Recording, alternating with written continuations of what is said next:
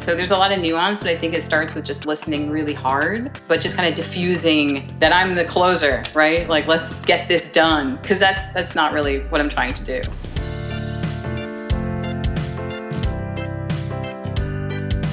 Welcome to the Resilient Recruiter Podcast. This is your host, Mark Whitby, and I am super excited to be joined today by Somer Hackley. Somer's been in recruiting for 20 years, the last 14 of which are in executive search. In 2020, she launched her own firm called Distinguished Search. Based in Austin, Distinguished Search is a retained search firm specializing in C-level VP and director roles within technology, engineering, data, product, and digital. Having worked for some of the biggest executive search firms in the world, Somer wanted to work with fewer clients and offer more personalized services. Somer is the author of the new book, Search in Plain Sight, got my copy right here, Demystifying Executive Search, which was published in June.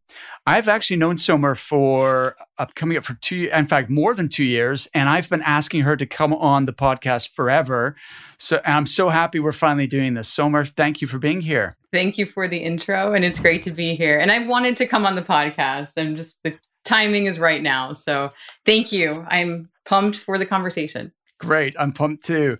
So first of all, huge congratulations. Congratulations on becoming a published author and a mother in the same month. Yeah. The the countdown was on, when they said the due date for the book. And then I found out later the due date for the baby, like what's first. And so, yeah, it was a lot of work. And luckily the book came out a week before the baby so that I could focus as I needed to on my son. And he was born. Absolutely. Amazing. So Connor is 3 months now? 3 months, yeah. Wow. Yeah, he's smiling. He's tracking us with his eyes. It's really cool. Really cool. Amazing.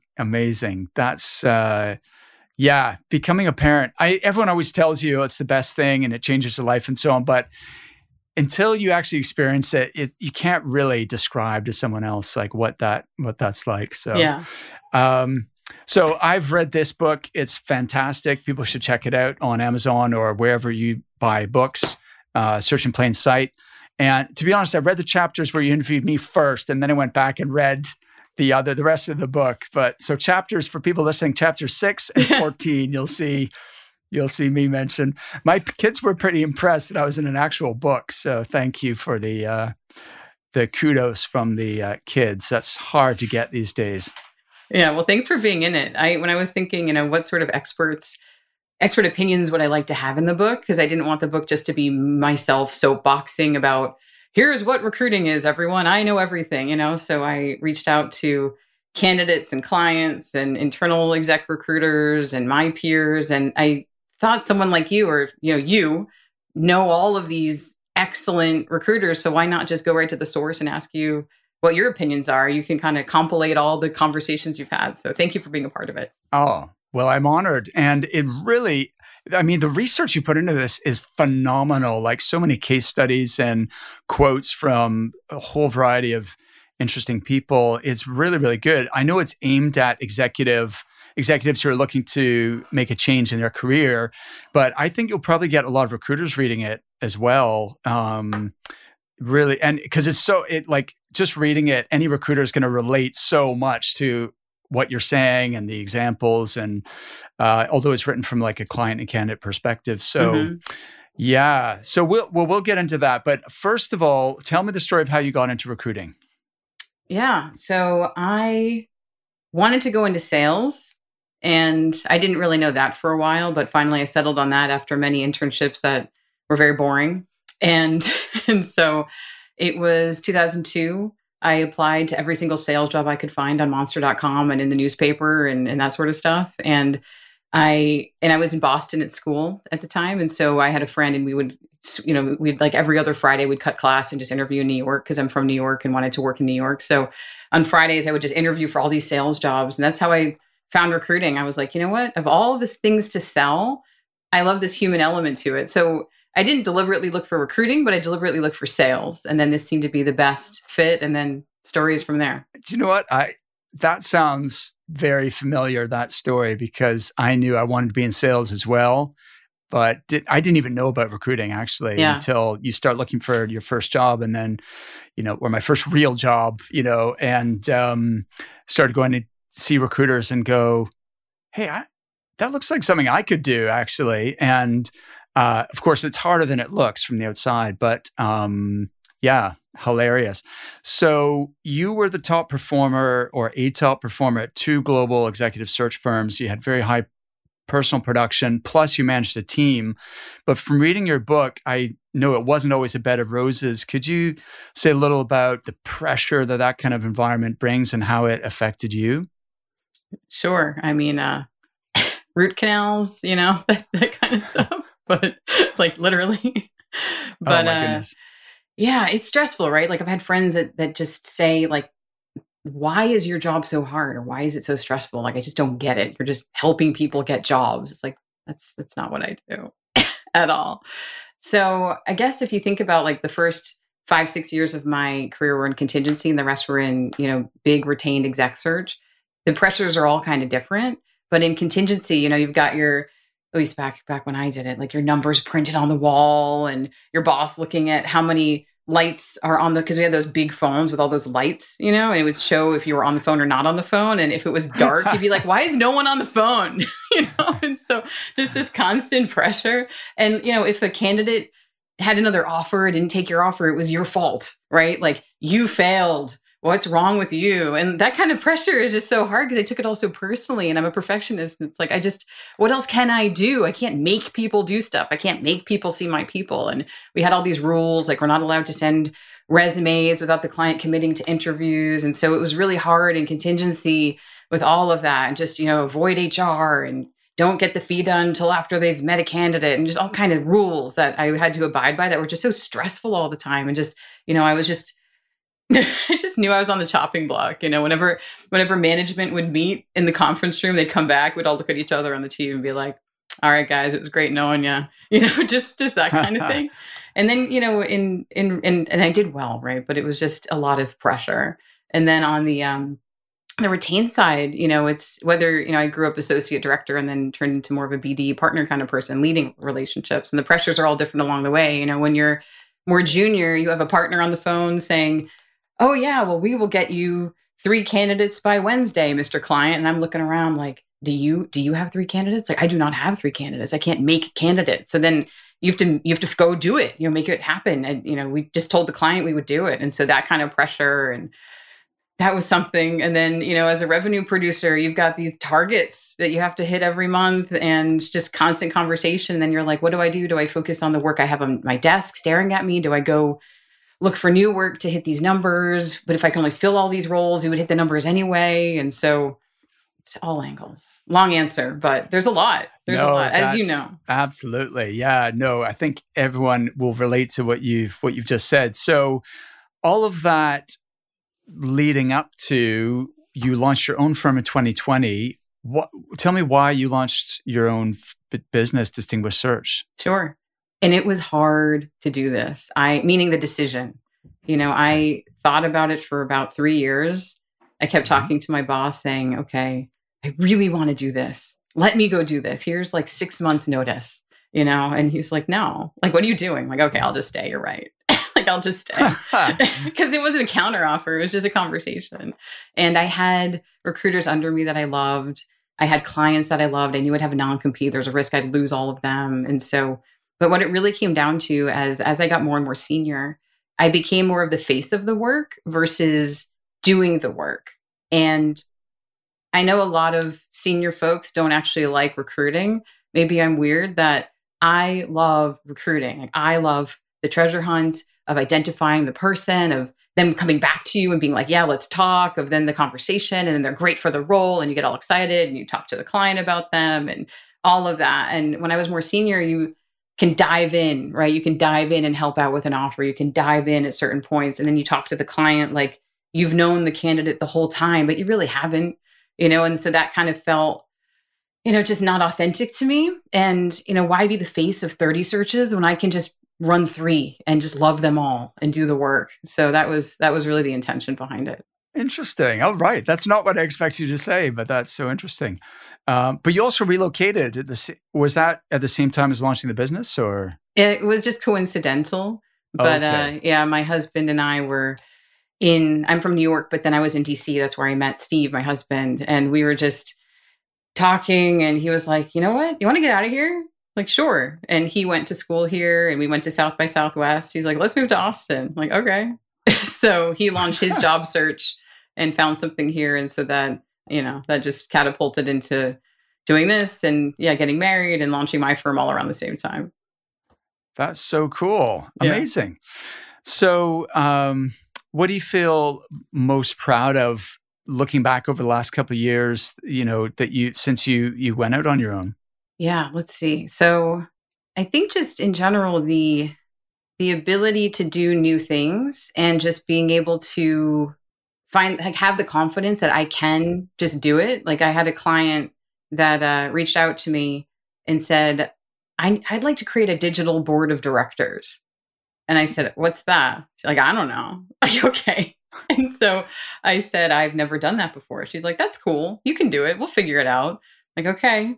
If you think I can do it, I can do it. Sure. And so that was kind of cool. And just learning that. And it was a good, probably year of work of defining it, meeting with all her directs, figuring it all out, identifying who should be on the board, getting them on the board, and then creating the board, being in the meetings, creating agendas, like totally different than, of course, I'm still doing retained search, filling jobs, right? Filling positions. But it's really cool to be able to learn something brand new still, having done this for 20 years. That is cool, but I still don't understand. What is a digital board? Yeah. So it's a digital advisory board. It was for a big tech company. And it was supporting the head of digital who reports under the chief marketing officer. And it's a group of 4 really, really high performing, awesome folks from different industries. So they can bring their expertise to this big behemoth company and saying, here's what we do from a digital sales flow perspective or how we analyze, XYZ. And so there are all these different perspectives that they could bring since they didn't come from the same industry. And they spoke with her and then her directs every couple months, and they would just bring, different problems to them that they were going through and just getting their thoughts on it. So it's kind of like your advisors, your consultants that are there just to help you. And then they just created kind of one-on-one relationships with people, and it was really fun. It sounds fun, but it also sounds like a tangent, like it takes you way over here. Is that counterproductive to like growing your search practice, or is it synergistic? It's synergistic because to find the advisors for the board, I knew that if I called anyone and said, do you want to be on this digital advisory board? They say, yes, please. So in order to find the people, I only sourced really, really, really big people. And so I can go to these people with this message of, hey, I've been retained by this big behemoth tech company to create their first ever digital board of director, digital advisory board. Who do you know? Like, who reports to you? Who's your favorite direct report that you would love to give this opportunity to, that they can be on this board? And then so the boss could look really good to their team. I'm getting a good high profile message out there of the kind of stuff I do, the people I know. And so it was really a great excuse to reach out to some awesome people and source them. And of course, then when you're talking to them, you're plugging what you do. And, it's there's a lot more to it. So versus just thinking of it as a finite project. Okay. I totally get it now. And does this fall under your heading of business development by not doing business development? Yes. That's I do BD. You can either say it's 100% of the time or 0% of the time, depending on how you're looking at it. Well, let's dive into that then, since we seem to be going in that direction. So you've talked to me before about BD by not doing BD. So what does that mean? Yeah. So BD, business development. So traditionally, the way I was taught or what I've seen was you create a list of companies. You say, I want to work with these companies, or I want to work with these industries, or whatever it is. And then you start emailing the head of executive search, head of HR, CTO, CEO, whoever, and say, hey, can we talk? Can we have a meeting? I'm going to be in your town. How about we meet when I'm there? That sort of thing. And so that was my strategy for a few years. And it worked horribly for me. It was really bad. Like I'm casual. I show up, I'm like, hey, like, what do you want to talk about? Like, I have an agenda, but it's just so obvious. Like, look at all the great things I do. Like, I'm not good at that conversation. So I scrapped that when I went on my own. Like, maybe I tried it for a month. I'm like, why am I doing this? It never worked for me before. I'm not doing it again. Like, I'm in Austin. You are too. Like, no, it doesn't work for me. So, so instead, I came back to, I work with people. I don't work with industries. I don't work with companies. I don't create a list of I work with people. People move to companies and I work with them. And so I just reach out to people. And I think every time I'm talking to a person, this could be a client in 3 months. It could be a client in 5 years. So how do I position this conversation so that when that role opens, they think of me for that? And that's all I want. I want to be in their head when they open that role, whenever it is. It could be, we need a C-level, we need a data person, a tech person, engineering person. I know a recruiter who does that, because it's very archaic how people think of which search firm to use. They either go to Google, which my friend at, one of the big firms told me that she gets a lot of leads just from, I Googled you. And here you are, one of the top 5 firms. Of course I'll call you, right? So people know the big ones, or they just ask their friends, what's a good recruiter? It's very archaic. So the more that I can do to be in the conversation and just be in their head, then that's what I do all the time. I love the philosophy, and for sure, like, especially at senior level, people could be clients or candidates, but people are people regardless of which which of those areas they happen to be in at any given time in their life cycle of their career. But so tell me more about this. When you're saying you reach out to people and you want to position yourself so they remember you when they do have a search, like what does that look like, sound like, feel like? Yeah. So most of my clients fall into 3 buckets. So one would be candidates that I placed and now they're hiring. The second would be candidates that I didn't place and now they're hiring. So I had sent them on interviews and they didn't get the job through me, but they landed somewhere else. And they loved the process so much that they want to go through that with their candidates. Or it's HR execs, internal recruiters that have moved companies and now brought me along as the relationship. And those are the buckets. And so whenever I have a candidate in process, I tell them this. Say, most of my clients are people like you. So wherever you land, I hope we can work together. I hope you're having a good experience, like with feedback, with prep, with all this kind of stuff. They're like, absolutely, and lo and behold, they land and then they call. And yeah, I love that. And I love when they land through another search firm, but then call me to fill their jobs. And, it's interesting. But I think at the end of the day, we can separate ourselves with like feedback and prep and all that kind of stuff pretty easily. Are you worried about keeping your recruitment firm up to date with the latest technology? After all, your clients expect you to be ahead of the curve. But how do you select the right tech for your recruitment firm and make sure that you earn enough new business as a direct result to make back the cost of your investment? Which is why our friends at iIntro provide in-depth coaching alongside their technology to help you get the most out of your investment. They offer an extensive suite of tools, but let's just take one example, their behavioral assessment tool. It's built right into their online system, so you don't have to buy or learn a whole new platform. They also include training on how to use behavioral assessments to improve your pitching technique, while also increasing the longevity of your placements to a staggering 96% after 12 months.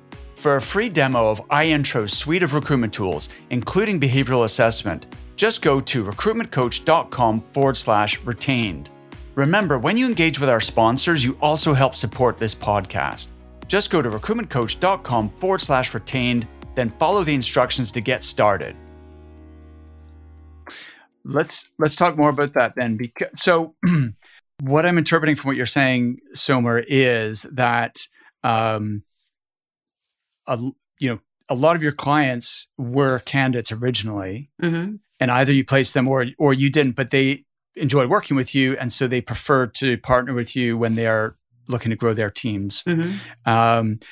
So does that mean that your initial outreach to somebody is from the perspective of, let's talk about your career, or let's talk about a specific opportunity, or like what would be the content of that email, LinkedIn message, call, or whatever. Mm-hmm.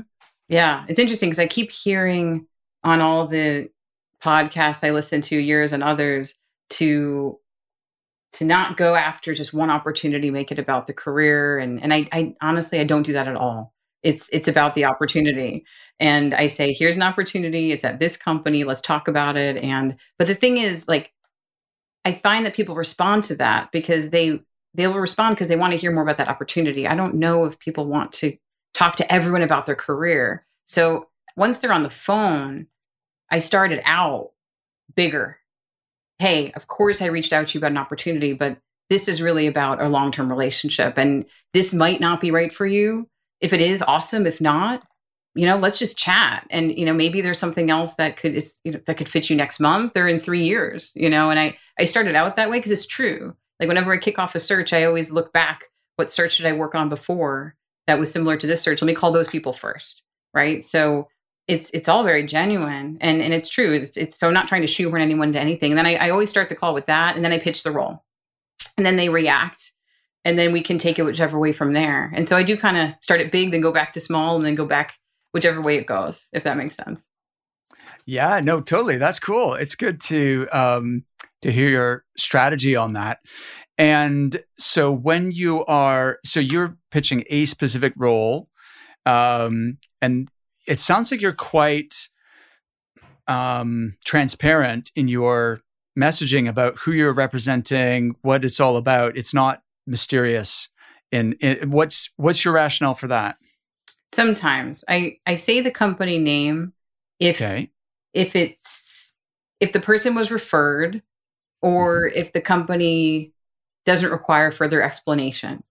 But I'd say 90% of the time I don't say the company name, but I say a lot about the company and about the role that specific candidate base would likely be interested in learning more about. They usually kind of figure out what company it is, and that's fine. But it's the reason I don't always say the company name is not because my clients are a secret. If they reply and say, what's the company? I'll tell them in 2 seconds. But it's because I like to work with companies that are going through a journey and it's not obvious what they're doing. And if you just hear their name, you'll just jump to a conclusion. And I want the opportunity to tell the story. And it's hard to do that when you say a company name and they go on the website, you're like, ugh. Well, of course the website's not great. That's why they want to fill the role. Right. So, like, there's a transformation happening. Do you want to be a part of it? And so I just want to kind of avoid the conclusion jumping as much as I can and just up for a call. But that's usually how I approach it. Awesome. I love that. And so is there anything else that falls under the heading of BD by not doing BD? Let's see.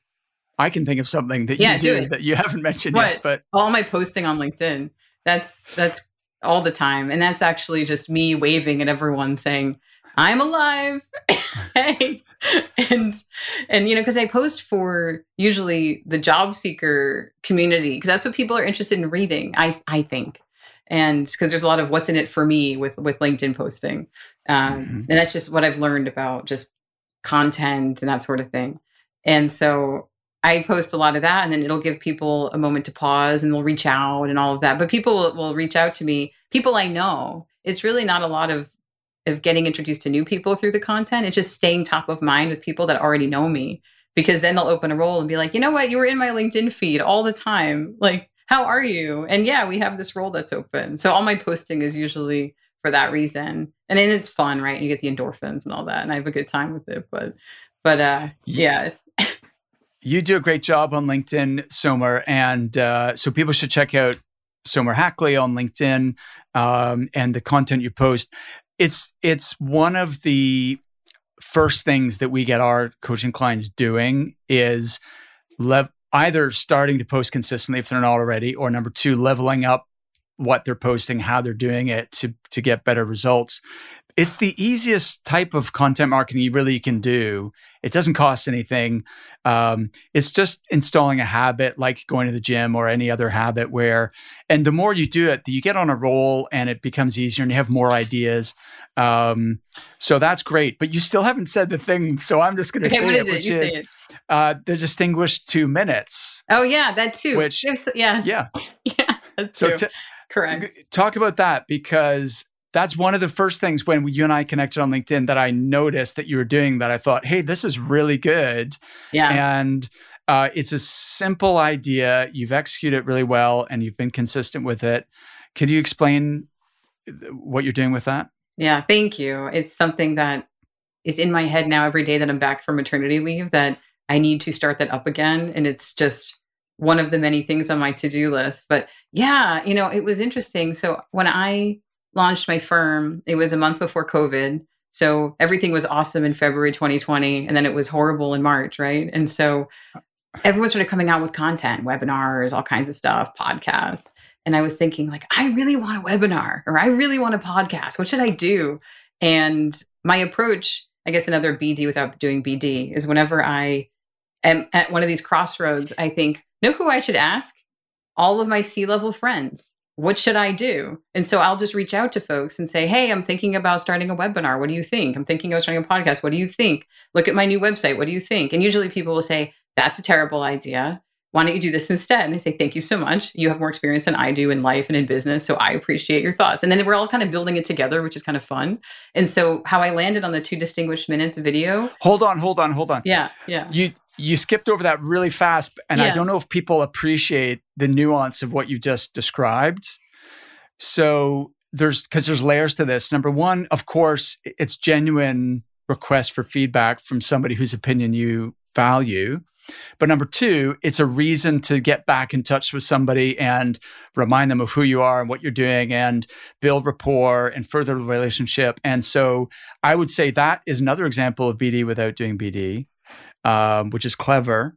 So, okay, on to this thing is 2 minutes. Yeah. See, it's all this stuff all day, all the time. And so, yes. And it's so fun, reaching out to people that you haven't talked to in a year or so, saying, hey, look at my new website, or look at my new logo. And then they write back and just tell you. One person told me that my website was so terrible and he created the app for a Fortune 100 company. So he's correct, right? Like he knows. And so he actually took the time to mock up a better website for me with some of my stuff and sent me a screenshot. Gosh. And he was like, do this. And I did. That's why my website looks so good. I did it by myself because I had nothing to do in the beginning of COVID. And so I learned Wix and all this. And so I was like, thank you so much. Look at it now. And then it was just, anyway. So yeah. So with the 2-minute videos that I do with my network, I hopped on a Zoom with 2 women that I've known for a long time, a chief digital officer and a COO. And they're like, let's help you. And I introduced them to each other. Like, we want to help you with this thing. And so we just chatted on a Zoom about my webinar or podcast situation or question. And then we came up with, no one wants to listen to long things other than your podcast, Mark. I honestly do listen to the entire podcast. It's like I'm driving to daycare listening to your podcast. I hope that Connor doesn't mind. But he's talking so much. I feel like he might have that sales itch in him anyway. He's trying to talk so badly. But side note. You're going to brainwash him from birth. I know. Give him personal development stuff in the car. But anyway, so we came up with, look, it should be short.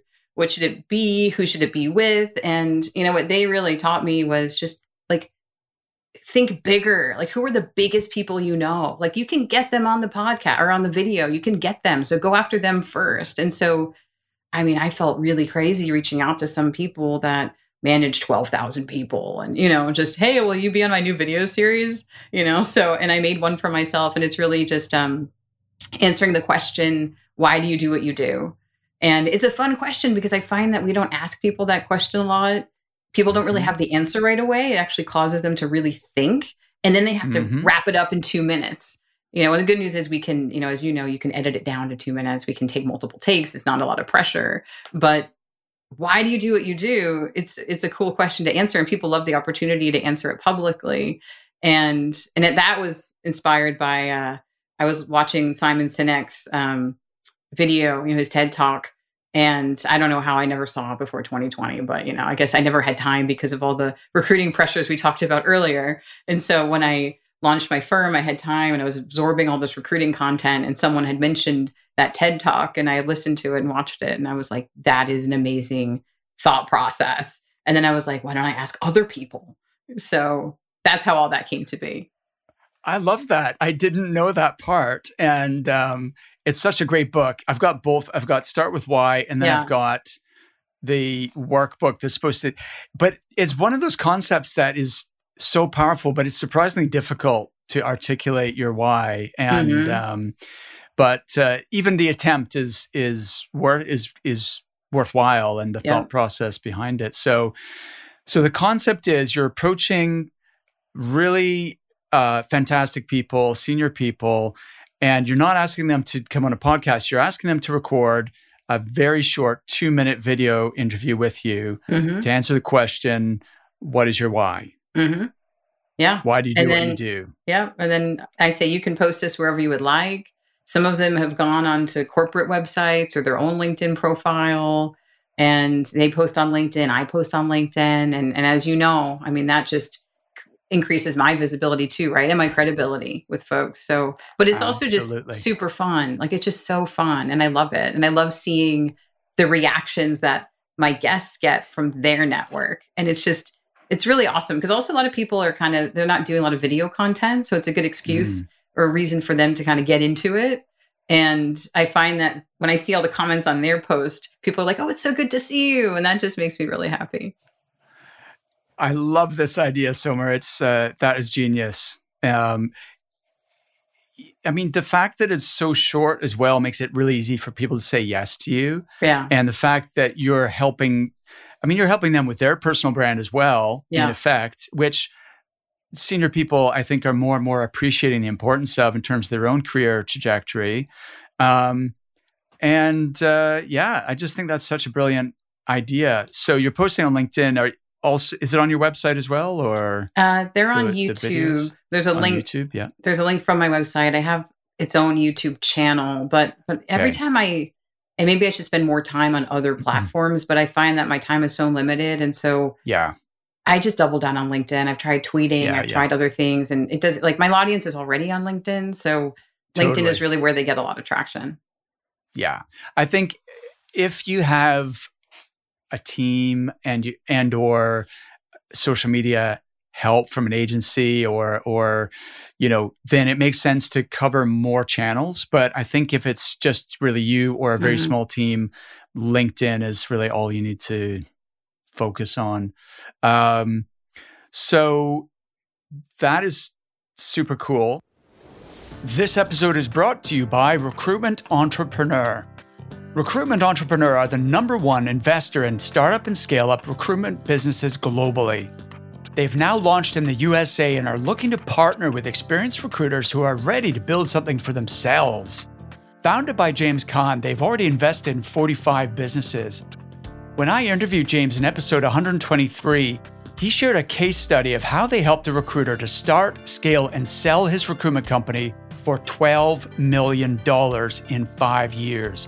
That company is called Walter James, and they were acquired by ZRG. Could you be their next success story? To learn more about Recruitment Entrepreneur in the USA or anywhere globally, go to recruitmentcoach.com/VC. That's VC as in venture capital. Book a call with one of their investment directors, and be sure to tell them that you were referred by me, Mark Whitby, at the Resilient Recruiter podcast. Once again, visit recruitmentcoach.com/VC. I'd love to ask you some questions just about your process, things that came up in the book and things that I know about you from our prior conversations.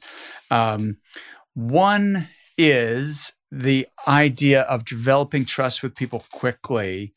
You mentioned that in previous roles, you were more senior and your team members were actually finding the candidates, interviewing the candidates, prepping the candidates, and you would just dive in at the offer stage, which I've not done it that way before. That sounds really hard because you're the most critical conversation you're going to have with the candidate, and they've not necessarily spoken to you before. How did you pull that off? And folks on my team were so good. And so they could do the whole thing end to end a lot of the time. But sometimes it's just good to have another voice, and they were awesome. Like, I love the people that were on my team. But yeah, every now and then you get a situation where just, you know that something's going to just not end well. And you want to do everything you can proactively before all of that happens, right? So I didn't know that I could dive in at the end, but I guess you just kind of, you're in it, so you do it, and you're like, oh, well, that's a new skill that I didn't know that could work. So I think it's similar to just talking to a candidate, in the first call. It's just, are you treating that as a one-time call, or are you treating it as just really, really having the right intentions for everyone for now and for years to come, right? And so Mm. people, I think at the end of the day, that's how I really feel, is that I'm never going to shoehorn anyone to anything. I'm not going to make anyone do anything. I can't make anyone do anything. And I really want this to work for everyone. And it's in my best interest to place someone that wants the job as much as the client wants them, and the money to make sense that they love it and they're excited, right? And it's not so much that then the client is a little bit disgruntled with them, and like everyone wants it to go well, right? So our role, I think, is just really brokering information to make that happen versus hiding things or shoehorning people into things or selling or any of that. It's just, what sort of information do you need, and what sort of information can we get? And how do we go about getting that for you so that we don't just start igniting things accidentally? Because if you ask for the wrong thing at the wrong time, it can just create all kinds of problems for no reason, right? So there's just a lot of nuance, but I think if you tell someone your intentions, they can, and it's true, right? I think they can hear your authenticity in your voice, and just kind of, I don't know how I'm trying to think of any specific conversations that I had done that with, but just kind of starting it out and just being honest, right? Like, hey, I've worked with this client for X number of years. I know them inside and out. I'm here to help. And if it's the right job for you, great. If not, great. Like, let's just figure this out. And just really then information gathering, a lot of listening, a lot of just tell me about, your role today. Tell me about this role there. Why is this interesting? Then playing devil's advocate. So why is this interesting? Like, why don't you just stay? Like, really, and are you up for promotion? Like, what if that happens? Like, does this make sense? And like, just thinking and listening a ton. And then you kind of take it from there wherever you need to. And with all of that information, you can either, start really understanding what motivates that candidate, and also talk to the client about those things too, because a lot of it is just, oh, we didn't even talk about that through the process. Okay, well, let's broker that conversation now. So changing processes, inserting steps, adding conversations, adding additional meetings, talking about comp in a different way, all that kind of stuff. So there's a lot of nuance, but I think it starts with just listening really hard, but just kind of diffusing that I'm the closer, right? Like, let's get this done, because that's not really what I'm trying to do. That was brilliant, Somer.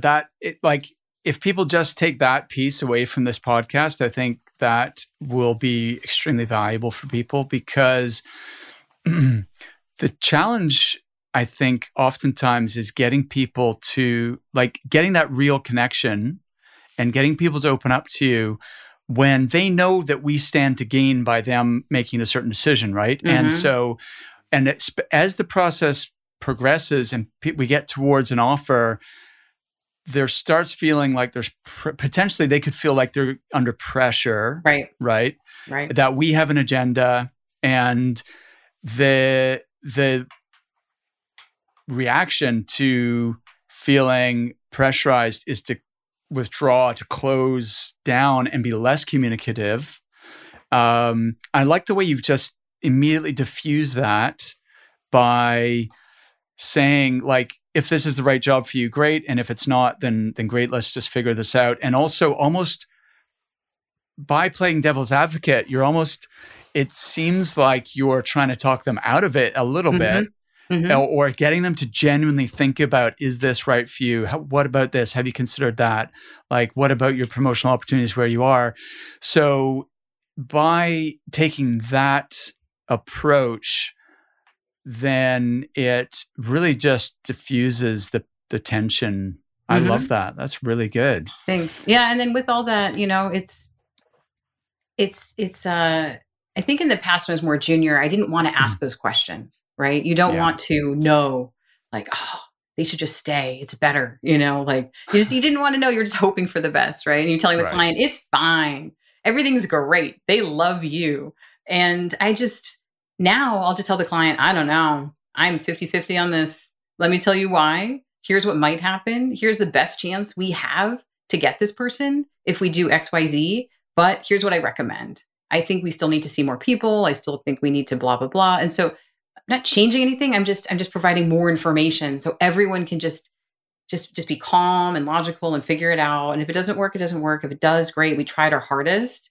But at the end of the day, I can't, it was like what I said in the beginning with contingency. I was like, it's not my fault. Like I can't, but now at least I'm telling everyone, like, look, here are all the things versus just hoping and praying and selling and that sort of thing. And the other thing I thought of when you were talking was, I'll just tell the candidate too, kind of my role and just what's happening in terms of other candidates. I'll say, look, at the end of the day, if they make you an offer and you turn it down, there's another candidate, the number 2 candidate, who they might take another job. And then, it just kind of stinks for that person too. And and so I'm just being honest and just telling them about the process and who's in play and like the ramifications of if this, then that. And the candidates get it. Like they're nice people. They really do understand. And they're like, oh, sometimes they'll say, well, they should just offer it to number 2 candidate. And if you hear that, well, then, okay, maybe they should, right? Yes, absolutely. But at least we're kind of uncovering that. And I think the candidates will act a certain way if they know what's going on versus thinking that they're in this vacuum of just their process, right? Yeah, definitely. On the subject of offers and managing offers, I think like I read a LinkedIn post today that 2022 is the year of the counteroffer, but actually it's more than that. It's also candidates getting multiple offers, competing offers, and your offer is one of 3 others that they've got. And I'm just wondering, A, are you seeing that? But B, how are you approaching that whole scenario? Yes. Yeah, I see it all the time. And I don't know if it's 2022. I feel like it's always been, but maybe that's me. I think great people are always getting multiple offers. And usually, even if they're not looking and they're passive, the second a recruiter calls and ignites their thought process to look, they look, and they should. And that's another thing I tell them is, please start looking. I do not want you to get this offer and then sit there and think, shoot, if I'm going to leave this job, it's such a big deal. What else is out there? Like, I want you to have other things so yes, this is the best role for me right now. So look at other things. Yes, yeah. Like just do that. Now is the time to do that. Otherwise you take the job, then a month later someone calls you and you're like, shoot, why did I take this job? And that's not what I want either, right? So when they, at the end of all my interviews, I just say, what else are you looking at? And if they say nothing, then they should. And if they say 2 things, I'm like, yeah, of course you have 2 other companies in process. And I write that down. And as much as they'll tell me, right, like, what are they? Do you like them? What sort of companies are these? And then I'm just listening again, how does this compare to those as we're in feedback calls? But the other thing is, like, whenever I'm talking to a candidate the next time, I always read my notes from the last time. So instead of saying, what else do you have? I say, cool. I know last time we spoke, you had a 3rd round interview with this Series B fintech. How'd that go? And so it's really just adding a lot more detail to those conversations. And it's just a lot easier to, I have another thing coming on. But yeah, so they're getting multiple offers. And like I was saying earlier, I just know they're coming. And I'll just tell the client, like, I had a candidate yesterday that said, hey, he had a 1st round interview. And he has many more to go with this client. And I know he has 2 other companies he's talking to. He's really not looking that hard. And we spoke yesterday just more about compensation expectations and that sort of thing. And he's like, look, is there anything you can do to move this along faster? Because I know there's multiple steps, but right now I'm talking to this person, then we're gonna get through that and then schedule the next person. He's like, is there any way to schedule multiple of these in advance? And so I just go to the client and say, hey, he has 2 other opportunities. He's really interested in yours. Can we do this? Of course we can. Right. So let's do that. And so the multiple offer thing will happen in a month. Right. But we're kind of talking about it now. So it's not a big surprise when that happens later. Bingo. I think that is the key here, Somer, is we can't stop people from interviewing other places or, what we can do is not have these surprises come up that we were ignorant about, right? And because if you know in advance what the real deal is, you can make different decisions. You can, guide clients or candidates differently and just avoid the nasty surprise at the end of it. Mm-hmm. But the key, though, in order for them to open up to you and tell you what they're really thinking and doing, is that trust that you mentioned earlier, is gaining that trust where they are willing to put their cards on the table and say, yeah, I've got this, and this lined up. Less keen on this one, but to be honest, this other opportunity is looking really, really exciting. And then at least you know what the reality of the situation is, and you're not pinning your hopes on something that, there are going to be obstacles to them accepting. There was something else I was going to ask you about, which is a lot, since we're on this theme of, managing offers and process. I know that you're big on prepping clients for interview, and I feel like most recruiters are all over the candidate prep. I'm not saying they're necessarily consistently brilliant at it, but they're aware of the importance of. But fewer recruiters are focused on preparing the client for interview. Could you talk about that a little bit? Mm-hmm. So I'll take all of the feedback from the candidate. I'll make a nice feedback document for the client, and it just writes out, what the candidate's thoughts are, of course, but also just what questions they need answered as they're evaluating if this opportunity makes sense for them. And so a lot of the time I'll send that, but also I'll have a follow-up call or a longer email or a text or, hey, you're meeting this person tomorrow. They're very interested, but here are the 3 things they're really thinking about, especially as they're comparing this to the top 5 X company that they're interviewing with next week. And so please hit on these 3 things when you guys are talking so that he can or she can come out of this conversation thinking, okay, I got answers to those questions. And having that extra conversation or email or text, or the clients, they're so appreciative because they want the same thing as we do. And I think what I try to prevent is someone showing up to an interview with a resume and just saying, hey, tell me about yourself. It's like, oh no, we have done so much work to get here, And so here's our opportunity to really impress this person. And through the process, the candidate's interviewing, but then at some point it flips, right? And then the client is like, oh, okay, we really want this person. And so I get it if they're not always selling early, and there's always a delicate balance. If you don't want a client that's just selling, because then candidates are like, why is that so easy? Well, no one so you can't oversell either. But there's definitely that dial that flips when the candidate's like, okay, you want me, and I'm busy, and I don't need to leave, and I have other things I'm looking at. And they're not, they're not wrong, and they're usually not that aggressive about it, but that's what I'm thinking. And so there's a lot we can do. And we can change the process, right? If the candidate's like, I need to meet the CEO because I'm meeting the CEO at the other company. Well, let's make it happen, right? Let's ask, hey, can they meet the CEO? That sort of thing. So yeah, there's a lot I do on the client side too. I think that's so critical. Even just as you say, letting them know what the candidate is, why the candidate is interested in this role, any reservations they had or any concerns that they had that would need to be answered, like what they're looking for in terms of comp, what else they have going on, what are the key things that, that the client can offer that are most important to that candidate, and so on.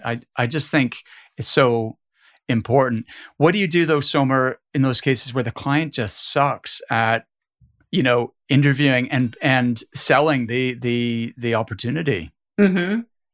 Do you just not take them on as clients, or do you coach them, or what do you think?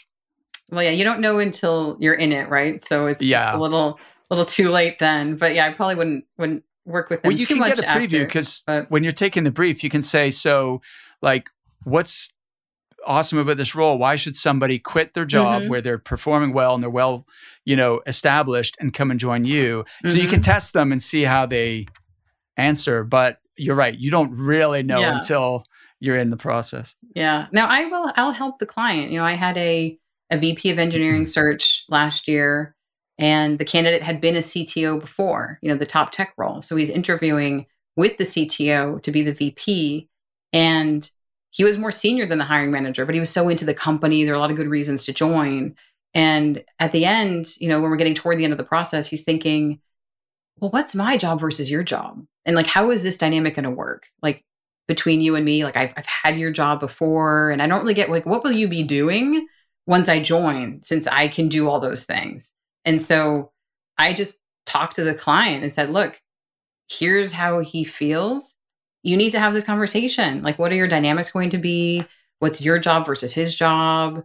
All those sorts of things. And so just really helping the client, like they can have that conversation, but they just need to know specifically what to say versus, hey, sell this guy, or talk about your growth trajectory, talk about what's so great about your company. Like we've done that. Like now it's like really specific questions. And so there's just a lot to really get to on the candidate side that you can just spoon feed the client and it's helpful.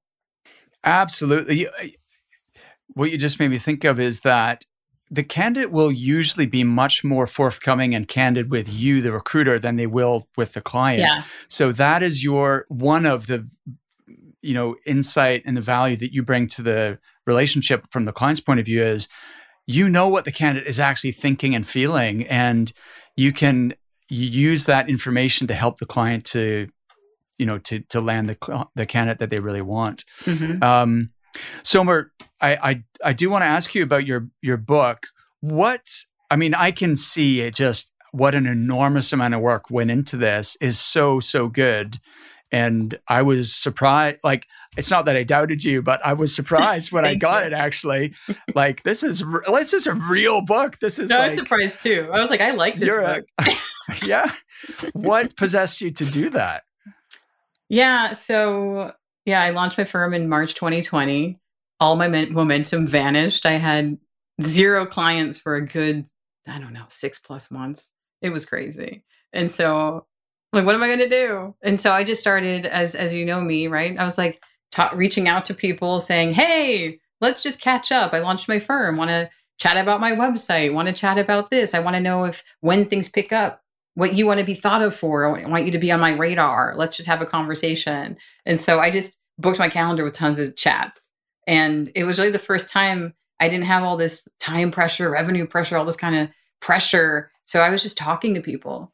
And people were just really, really frustrated with executive search and with recruiters in general. And just a lot of questions too. Just a lot of, why am I not getting feedback? That's so incredibly frustrating. How am I not getting past these recruiters? Why are the clients not even seeing me? Or, hey, can you just send my resume out for me, like to all of your clients? Or I haven't looked for 15 years. I don't know people. I don't know exec search people. Like, what do I even do now? And just a lot of this stuff. And so I just started posting on LinkedIn, and I just eventually thought there was a book in there. And so that's how that happened. And I wrote it really quickly on my own. And it was just a big, long blog post. It was just myself, fragment sentences, just talking, like, just typing as I talk kind of thing. And it was pretty bad. And so I eventually signed up for a course that's affiliated with Georgetown called the Creator Institute. And there's a cohort of folks, and they really help you bring your book to life. And they have a hybrid publisher, New Degree Press. And so that was a lot of work, a lot of deadlines, a lot of making it a real book. But yeah, so here it is.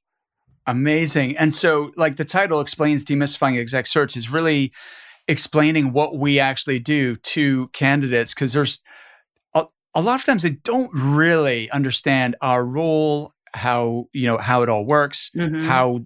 how they can get the most out of this relationship, and so on. And it really just breaks that all down. So, and plus, like, BD without doing BD, this is such a great marketing tool for you now. Like, have you been sending this out to all your clients and your prospects, or? I will. It was just the baby came a week after the book. Oh, and of course, so right. My life just became insane. And yeah, so now that I've been back at work for a couple of weeks, I'm in my head, I'm like, oh, I should have sent this out to all my clients, shouldn't I? Oh, well, I had more important things to do, but I will. You definitely did. More important, like, baby comes top of the list for sure. Yeah. But and like, just, I think I was so touched that you signed it and you wrote a nice little note. I think if you're sending someone a copy of a book you wrote with a personal note, I can't think of a better marketing strategy than that. That's It's pretty You cool. know, it Yeah. is really cool. So one final question, which is, you have a degree in economics from Tufts Hmm. University. What's your take on the current market? Nothing to do with my degree. I mean, that was 20 years ago. But Well, I uh guess by the reason I frame the question that way yeah, is because, you know, you have maybe a better chance of understanding what's happening than an average person if you've studied economics. I guess that's what I was thinking. maybe. I just like math, and I figured that was a good. It looked good, right? But uh, I think it's a confusing market, and Mm, my opinion's based on talking to candidates every day, and their experiences are vastly different from each other, and it really yes. depends on who you talk to. And I think that's why you see on LinkedIn layoff, layoff, layoff. Then you talk to certain candidates, they're like the job market's terrible. Then you talk to other candidates, they're like I have so many interviews happening. And then other folks are, my company just let go our whole innovation team, or so there's a lot of just confusion and different stories happening. But I think the common thread I've found through all the conversations is that the candidates are telling me that the quote boring companies are the ones that are doing really well.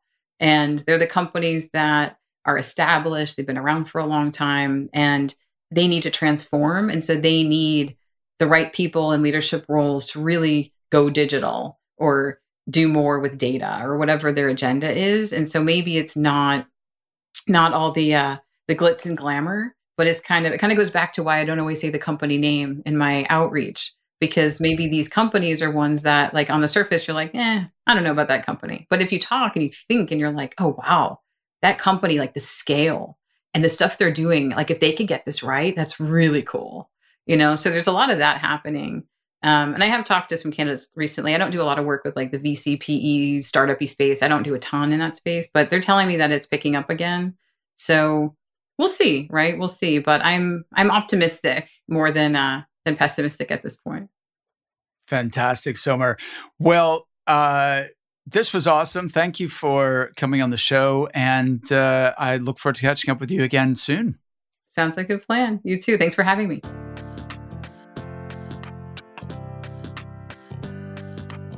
Thank you so much for listening to The Resilient Recruiter.